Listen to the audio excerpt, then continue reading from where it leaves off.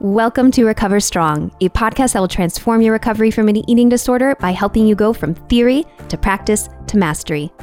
This is your special time to learn new skills, tools, and get the inspiration you need to recover strong.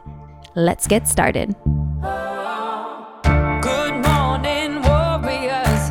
Time to start your day. Keep your head up, marching on. Don't let nothing stand in your way.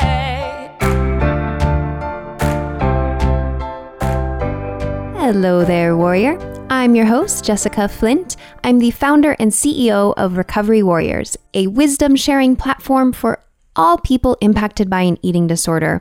Recovery Warriors provides resources and support to heal your relationship to food, body, mind, and soul. I personally recovered from an eating disorder and am here to inspire you to do the same. I believe recovery is not only possible, but it is worth it. That is why Recover Strong exists, to help you see and connect to the potential that lies within you to find freedom from an eating disorder. Today we are rolling out a new Q&A feature where you listeners get to ask us questions and we go find experts or warriors with lived experiences to give you answers. Today's Q&A is with Dr. Anne Safi Biasetti. She's the author of one of our featured book club reads, Befriending Your Body, a self-compassionate approach to freeing yourself from disordered eating. Dr. Anne is a licensed psychotherapist who specializes in eating disorders and body image issues and has been in practice for over 30 years. Damn! This lady knows what she's talking about. In this time, she's established herself as a leading expert in the intersection of self-compassion and eating disorders.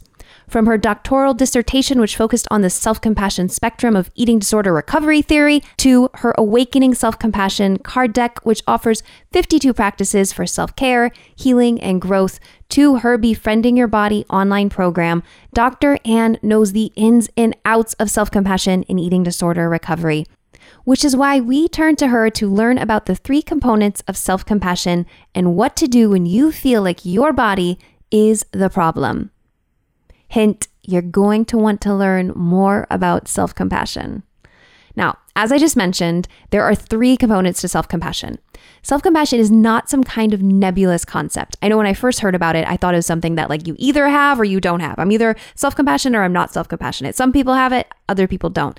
No, this is something that you can actually learn. There are actual components and practices that you can learn and apply to your life. The first component we're talking about today is called common humanity. And Dr. Anne has one practical way you can apply this to your life to improve your recovery and feel less alone in your body image struggles. And if you're wondering about the other 2 components of self-compassion, we'll be covering those in our upcoming Q&As. So to start things off, let's get on the same page about what self-compassion is. So what is self-compassion? The simplest definition of self-compassion is how would you treat a friend? So I'd like to start off with telling you a bit about what self-compassion is and then also what it isn't. Sometimes when I introduce self-compassion to my clients, one of the things that I hear most often is that they get afraid that if they practice self-compassion, that somehow they'll become very self-centered or selfish or weak in some way or unmotivated. And actually, self-compassion is quite the opposite. So thankfully, we have a lot of research on self-compassion, including my own research when I researched self-compassion in the recovery process from women recovering from an eating disorder. And actually, all the research shows that self-compassion does quite the opposite. It actually increases motivation, it increases self-care, it lessens anxiety and habitual worry and distress, and actually helps to improve the overall quality of one's life. So really, when we look at it, why wouldn't we all be practicing self-compassion? The simplest definition of self-compassion is, how would you treat a friend? Now think of a time your friend or loved one is going through something really difficult. What kind of things did you say or do for them? How did you show them compassion and love? Sometimes turning compassion towards ourselves is easier said than done. What do you do if you don't feel worthy of the same treatment you might give to another person? Let's hear what Dr. Ann has to say about how you can use the first component of self-compassion, which is called common humanity, to help with this dilemma. Many of my clients realize that it's not always easy to practice self-compassion, and they recognize that it's so much easier for them to have compassion for another.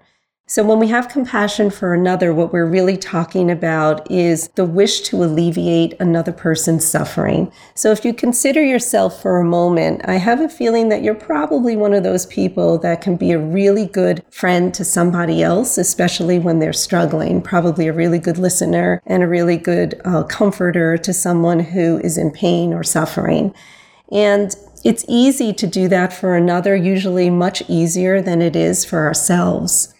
There's another component to this common humanity too, and that has to do with understanding that actually we're not suffering alone, that many of these conditions that you may be struggling with, the self-critical, body image issues, difficult relationship with food, these are all very, very common struggles, especially in today's culture. I tell my clients all the time that out of fairness, we have to understand that we live in a culture that really supports a self-critical mindset. In our world of competition and fast pace, there's this belief that a self-critical mindset will actually get you further and push you to be more productive, but it's actually the opposite. We also live in a culture that supports, unfortunately, a mind-body divide where it leaves us in this really competitive place and comparative place when it comes to our bodies and putting out body ideals that, let's face it, almost all of us cannot compete with, nor should we, right? Because this competition, especially in the mind, takes you so far away from who you are and instead leaves you feeling really empty and self-critical and focused on the surface of your body rather than the internal awareness that you have within.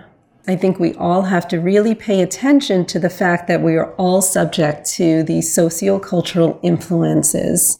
And you combine that actually with personality traits such as perfectionism and a tendency toward the self-critical mindset and anxiety, issues like that. And, it really sets the framework for leading you down a path of disordered eating and body image disturbance.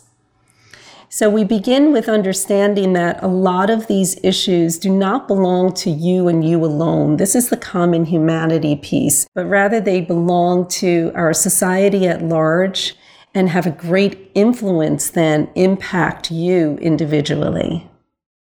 Body image issues do not belong to you and you alone.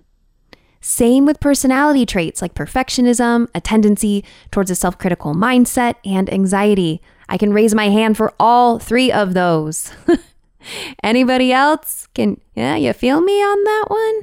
It's very common to have a loud inner critic when you're struggling with an eating disorder. Dr. Ann has a practice to help combat this by practicing common humanity in your everyday life.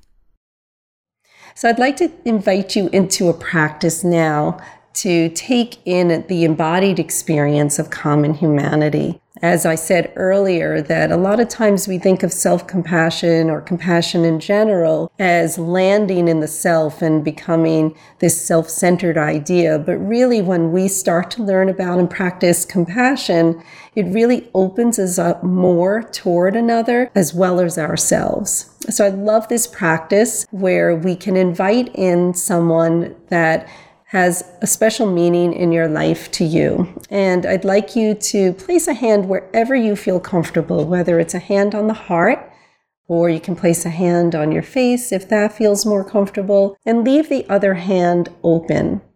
And I'd like you to call to mind someone that is special in your life, whether it be a good friend, somebody else that's close to you. It can even be an animal friend, right? And I'd like you to take the visual image of this person or being, call them to mind. And I'd like you to simply take a breath in for yourself. And now take a breath in for this being. Take a breath in for you. Take a breath in for the other. Take a breath in for you. Take a breath in for the other. One breath for me. One breath for you. One breath for me. One breath for you. Just notice for a moment what that practice feels like, what it feels like both in your body and your mind. Especially notice if it started to calm down anything in your nervous system, if it started to calm down any critical thoughts or racing thoughts, and see perhaps how it may have even brought you right to the moment. So what we just did was a practice that embodies self-compassion. This is such a powerful way to practice and embody the first component of self-compassion, common humanity. So just to say it again, she put her hand on her cart and then she had her other hand outstretched, almost like you're asking for some change. Hey, give me some change and give me some love. Ooh, maybe self-compassion is the change you need to give yourself more love. What I love about embodiment practices is you're actually doing them in the body, right? Obviously, that's what the name implies, but so often we're very in our heads and trying to intellectualize something. And so with this practice, you're actually viscerally feeling one for you, one for me. One for you, one for me, as in you're connected and just as deserving as anybody else for this attention, for this breath. Now, if you often find yourself overextending and being a people pleaser, always helping others before you help yourself, one little twist you can try with this practice is experiment with taking in 2 breaths for you and 1 for someone else. 2 breaths for me and 1 for you. 2 breaths for me and 1 for you. This starts to help you see that you can take more. It's so important to make sure that your cup is full before you can pour from it for other people. It's the classic put the oxygen mask on yourself before you put it on others. And here is a final message from Dr. Ann. Once again, you and your body are not the problem. Society is. And I know what you may be saying because many of my clients say this too. But Dr. Ann, I still have all these self-critical thoughts in my mind about myself, about my body. This is extremely common. It's so common to have all of that still rattling around there in your mind. And that's why we're going to continue to work on this. Remember this, you and your body are not the problem. Society is. We live in a society that tells us our worth is determined by our size, that we are supposed to fight the laws of nature and to override our natural instinct to feed ourselves. Society praises us for ignoring our hunger and our bodies. Society's expectations put an immense amount of weight on our shoulders. It's easy to internalize this and feel like you are the problem that needs to be fixed. Research shows that dieting simply does not work, and instead only predicts weight gain and eating disorders. When we recognize bodies are supposed to come in different shapes and sizes and body diversity is a natural phenomenon, it relieves us of the added pressure to contort and manipulate our bodies into something they're not meant to be. The self-compassion component of common humanity can help you as you learn to unpack this and heal. You are not alone. You are not the problem. There are thousands and thousands of other warriors who are listening to this show right now who are experiencing the same disordered thoughts and behaviors. It's absolutely okay to be where you're at. Join me for the next Q&A with Dr. Ann Safi Biasetti. We'll be continuing our discussion on the 3 components of self-compassion. Until then, imagine what life would be like if you could approach moments of criticism with softness rather than with harshness. If you could treat yourself with kindness, empathy, and compassion when you're struggling, just like you do with a friend. Dr. Ann's research has shown that self-compassion in eating disorder recovery is the number 1 thing that keeps people moving forward. Anytime you feel stuck in recovery, self-compassion is the key to get you unstuck. It may feel unrealistic for you right now, but keep finding small ways to practice what you learned today. Even if it doesn't feel natural or you feel like you don't deserve compassion, maybe it's something you could give yourself out of fairness. You are not alone in your struggle with an eating disorder. Body image issues and a difficult relationship with food do not belong to you and you alone. Philosopher Jiddu Krishnamurti once said, quote, "It is no measure of health to be well adjusted to a profoundly sick society," end quote. And it's worth repeating again, you and your body are not the problem. Society's unrealistic standards and expectations are.